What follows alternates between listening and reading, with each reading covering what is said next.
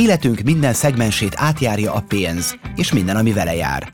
Nem kell milliárdosnak, sem nagy befektetőnek lennünk, hiszen amikor egy átutalást hajtunk végre, vagy a boltban vásárolunk, akkor is a globális pénzpiacok részei vagyunk. Ahhoz, hogy a mindennapjaink hátterében futó folyamatokat jobban megértsük, ismernünk kell a pénzpiaci alapvetéseket. Ebben segít az economics.hu podcastje, a Big Picture. Sebestyén Géza, PhD egyetemi docens, okleveles matematikus és közgazdász, jelenleg a budapesti Corvinus Egyetem pénzügyi tanszékének egyetemi oktatója, valamint a Matthias Corvinus Kollégium gazdaságpolitikai műhelyének vezetője. Emellett befektetési alapoknál és kockázati tőketársaságoknál dolgozik, felelős beosztásban, széleskörű nemzetközi oktatói tapasztalatokkal rendelkezik, és rendszeresen publikál szakmai folyóiratokban. Oktatási és kutatási tevékenységek között megtalálhatóak a makropénzügyek, a vállalati pénzügyek és a vállalatértékelés is. A mai témánk pedig egy nagyon érdekes dolog, hiszen a rendszerváltással párhuzamosan a társadalomnak kénytelen, kelletlen meg kellett ismerkednie a piacgazdaság realitásaival, árnyoldalaival. Ezek közül talán az egyik legismertebb a pénzromlás, azaz az infláció. Hozzászokhattunk az elmúlt évtizedekben ahhoz, hogy évről-évre nő a fagyi, a lángos, a forraltbor, vagy éppen a karácsonyfa ára. Megszoktuk, mégis minden évben menetrend szerint felháborodunk. De mi is áll ennek a hátterében? Mit tehetnek az egyes gazdasági szereplők, és mennyire vagyunk kiszolgáltatva a világpiaci folyamatoknak? Ezekre a kérdésekre keressük a választ mai vendégemmel, a Big Picture adásában. Egyrészt köszönöm szépen, Géza, hogy elfogadtad a meghívásunkat. Én köszönöm, hogy itt lehetek. És tegyük egy kicsit tisztába, mert ez az infláció szó, ez, amit igazából mindenki ismer, talán tinédzser korától kezdve, de honnan ered ez a szó, és pontosan mit jelent? És nagyon jó volt a példa, amit mondtál. Én leginkább, ahogy tudom az inflációt érzékelni, az pont a fagylat egyébként, mert ez az első, amire emlékszem, hogy mennyibe került, amikor még gyerek voltam, még fél forintért, 50 fillérért lehetett fagylatot kapni, hát most már egy kicsivel drágább, tehát valóban lehet látni azt, hogy az árak azok jelentősen növekedtek, legalábbis ilyen hosszú távon. Az infláció az egy latin szó egyébként, azt jelenti, hogy felfúvódás, és alapvetően azt a fajta árnövekedést nevezik ezzel a szakszóval, ami a pénzmennyiségnek a növekedéséből fakad. Tehát amikor a pénznek a mennyisége nő, amikor túl sok pénz kerül a gazdaságba, akkor ugye a pénzre is érvényesek a közgazdaságtan alapszabályi kereslet kínálat, ha több van belőle, akkor kevesebbet fog érni. Tehát ahogy a pénzmennyiséget növeljük, ugye a pénz értéke csökken, és ennek az értékcsökkenésnek a következménye az, hogy a kevesebb értékű pénzből többet kell fizetnünk, hogy ugyanazt a fagylaltot, vagy ugyanazt a forraltbort azt megvásároljuk, tehát az árak azok emelkedni fognak. Ugye ez a kifejezés infláció, ez a gazdasági újságírók, amikor egy cikket írnak, kellett rá egy szinonima, és megtalálták a legleíróbbat, ugye a pénzromlás. Ugye mindenki azt gondolja, legalábbis nekem ez volt a vélekedésem, hogy ez az inflációs folyamat, ez egy újkori sajátosság, vagy hát legalábbis maximum néhány száz éve van velünk, és hát ennek ellentmond az, hogy találtam az ókori Rómából példát, ami a legjobban leírja a pénzromlásnak a mienségét, amikor az adóbevételek csökkenése miatt az egyik császár úgy döntött, hogy az akkor még nemesfémből, ezüstből, aranyból készülő pénzeknek a nemesfém tartalmát csökkenti, ezáltal rontja az értékét, rontja a minőségét. Ez volt tulajdonképpen az első feljegyzett infláció, de mióta beszélünk a szó mai értelmébe vett, mondjuk kiszámítható inflációról, ciklikus, folyamatos, évről évre számolható inflációjával. Hogyha a számolhatóság a kérdés, vagy ilyen statisztikai oldalról közeljük meg ezt a problémát, akkor nyilván akkortól beszélhetünk szó szerinti, vagy szigorú értelemben erről, amióta vannak rendszeresebb feljegyzéseink arról, hogy az árak hogyan alakultak, és ez a modern kornak a következménye, de alapvetően remek volt a példád, és amikor pénzt használtak az emberek, ott mindenhol előfordulhatott az, hogy a pénz értéke az csökkent. Egyébként nem véletlen az, hogy ugye mindenhol próbáltak olyan pénzt kitalálni, amiből viszonylag kevés volt. Tehát ahol kagylót használtak, ott azért használtak kagylót, mert nem volt belőle sok. Az arany is ezért szerepelt nagyon sokszor a pénznél, a pénz fedezeteként, vagy akár konkrétan a pénznek az anyagaként, mert nem volt belőle sok, tehát ugye nem inflálódott ezért a pénznek az értéke, nem lehetett túl sok pénzt teremteni, hiszen a rendelkezés álló alapanyagnak a mennyisége az megszabta azt, hogy mennyi pénzt használjanak. És egyébként azért is érdekes a példát, amit mondtál a rómaiakról, mert az egyik, amit gondolunk, hogy inflációt okozhat, az valóban ez, hogy rontjuk a pénznek a minőségét, tehát ugye felhígították az aranytartalmát a pénzeknek, de érdekesség az, hogy nem is kell ehhez felhígítani a pénznek az aranytartalmát.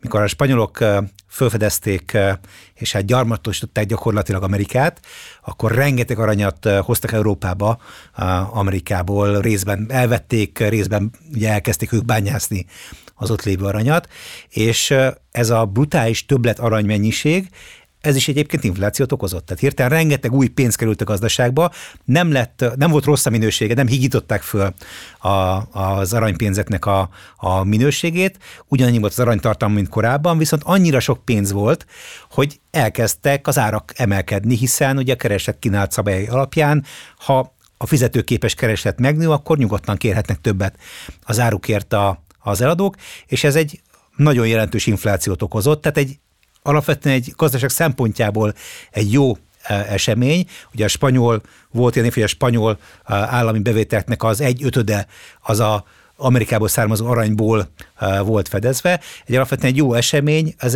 a napnak a végén gazdasági szempontból egy negatív következményt okozott, ugye ez az infláció volt. Mik a lehetséges okai az inflációnak?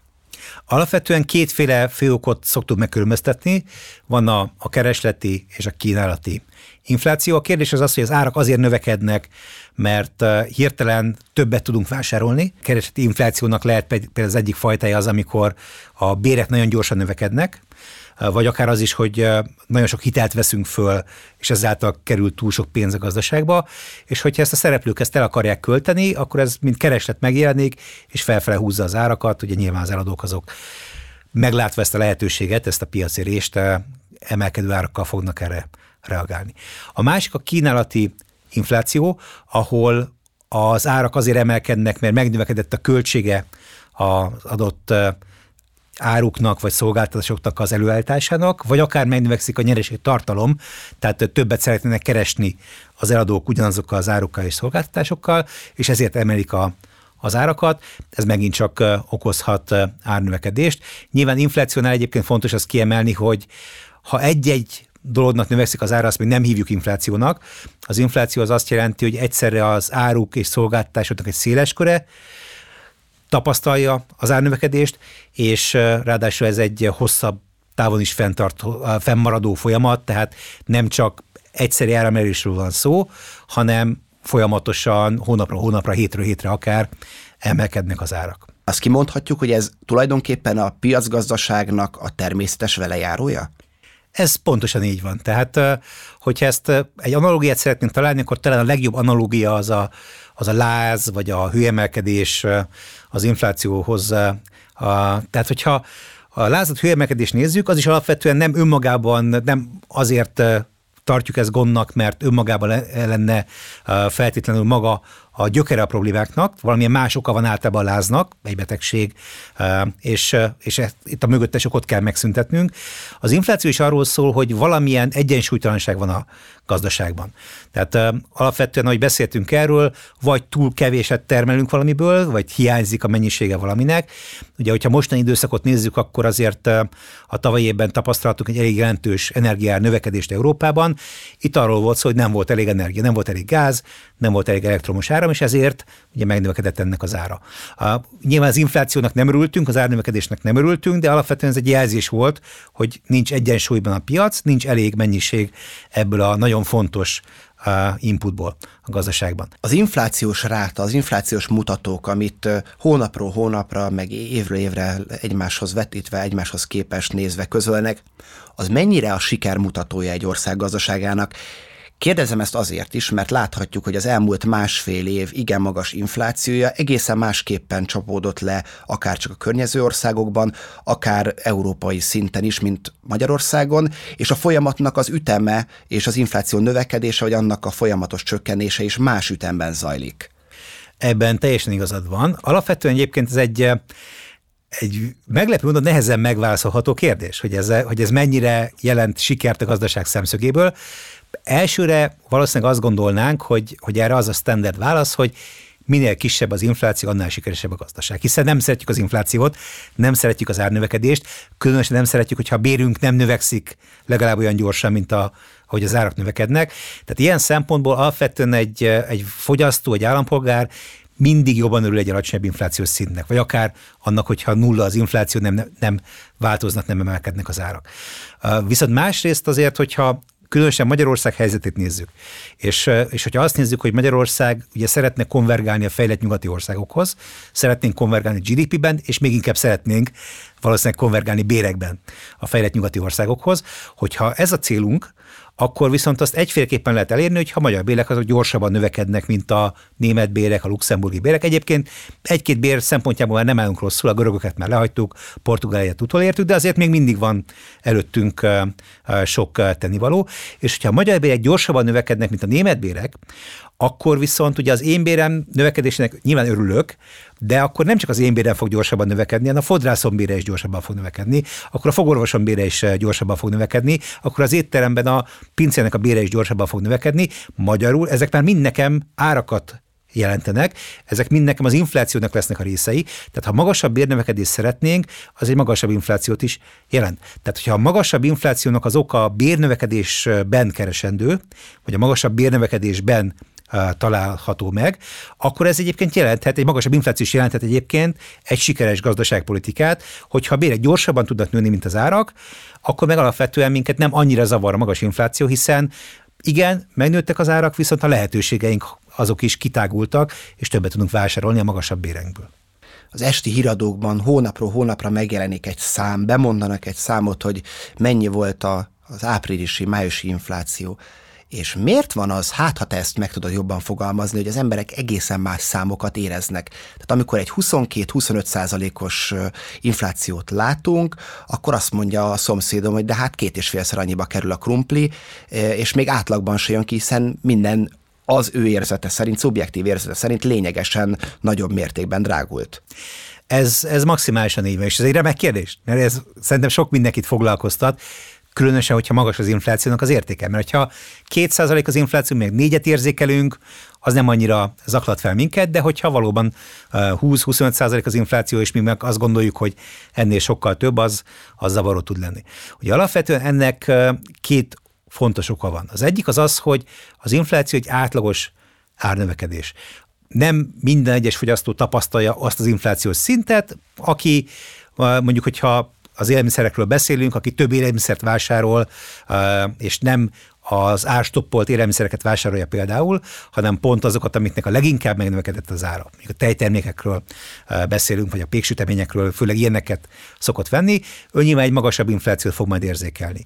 Aki ezekből kevesebbet vásárol, magának termeli meg mondjuk az élelmiszert a kiskertben, és mondjuk gázból meg áramból átlag alatt fogyaszt, ő egy sokkal kisebb inflációs mutatót fog majd érzékelni. Tehát az egyik oka ennek, amit mondtál, az, hogy mindenkinek van egy személyes inflációs mutatója igazából, amit a statisztika mond nekünk, amit a médiában látunk vagy hallunk, az egy országos átlag, és hát nyilván lehet, hogy az országos átlagnál a mi adott fogyasztói kosarunk, amit mi vásárolunk, annak az ára jobban vagy kevésbé jobban növekedett. A másik ok pedig az, hogy azért általában mindig az extrém dolgokra emlékszünk. Tehát ez oka annak is, hogyha egy sporteseményre gondol az ember, akkor mindig azokra szokott emlékezni, mikor egy meglepetés eredmény született, mikor nagyon megvertek az angolokat fotballban, mikor kikaptunk egy olyan csapattól, akitől egyébként általában ki szoktunk kapni, arra kevésbé szoktunk emlékezni. Ugyanez van az áraknál is, tehát hogyha valaki megkérdez minket most, hogy milyen inflációt érzékelünk, akkor el fog sorolni azokat a termékeket, ahogy te is mondtad, amiknek nagyon emelkedett az ára, mert ez megragad, ugye ez zavarni fog minket, ez foglalkoztatni fog minket, erről sokszor fogunk beszélni, és esetleg olyan árucikkek, ahol más tendenciák vannak. Például üzemanyagnak az ára már csökken egy ideje, hogyha tendenciákat nézzük, ez kevésbé ragad meg bennünk, ez kevésbé foglalkoztat minket. Az, hogyha mondjuk az átlag alatt fogyasztunk gázt és áramot, hogy ugyanannyi fizetünk forintban egy egységnyára mér, vagy gázér, mint nagyjából 10 évvel ezelőtt is. Tehát, hogyha euróba számolnák mondjuk, akkor sokkal olcsóbb nekünk most az áram és a gáz, mint amikor a rezsicsökkentést bevezették. Erről nem fogunk beszélni, ennek nem fogunk örülni, mert ezt alapnak, ezt gyakorlatilag adottságnak vesszük.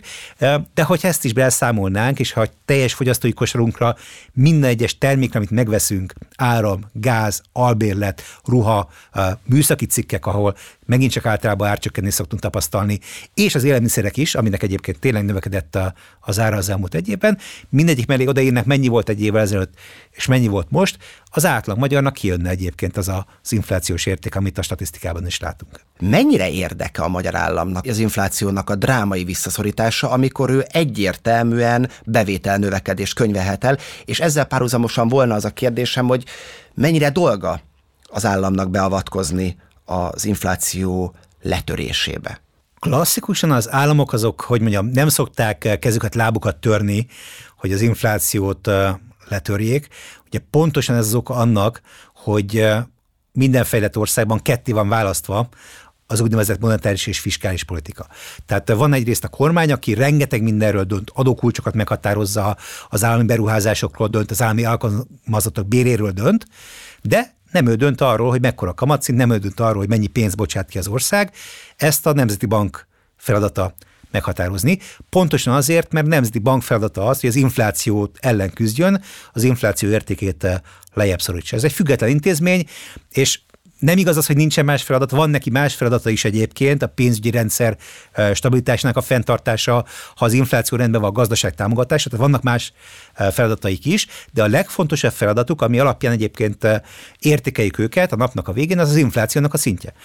A forint vásárlóértéke Magyarországon, Európában ugye az euró vásárlóértékének a változása. Tehát van egy független szervezet, aki ezért dolgozik nap mint nap, hogy az inflációt leszorítsa, és ez így van jól egyébként, tehát ez külön ketté van választva.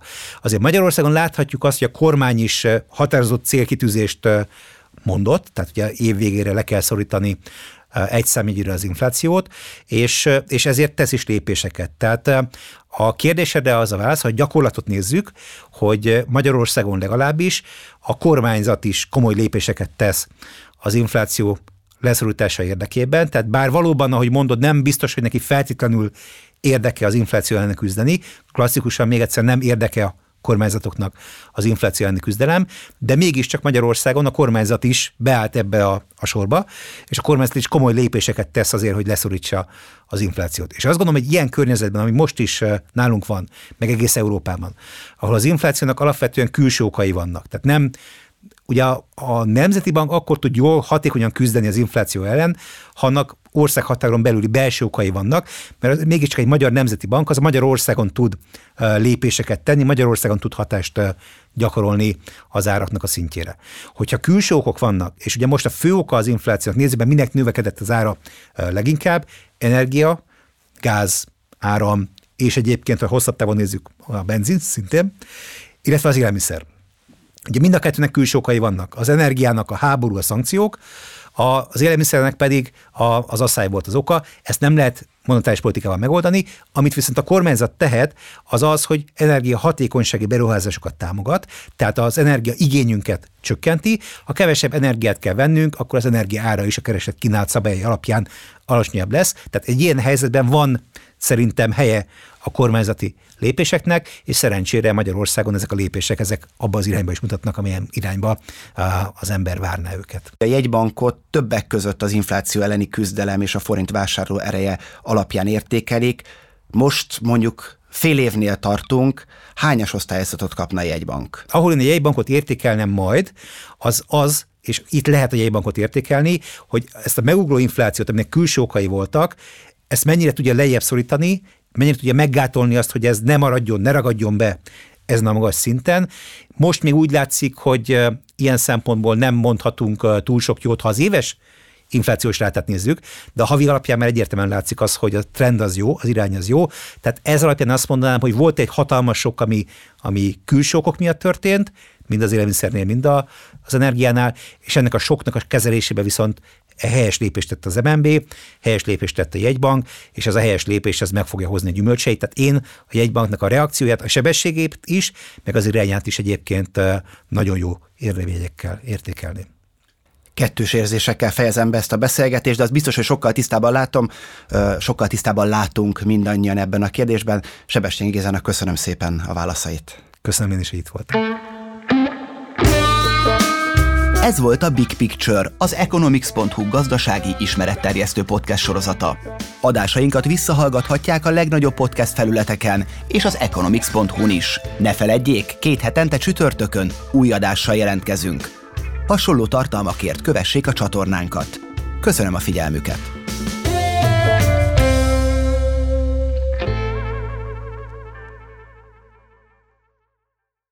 A műsor a Béton partnere.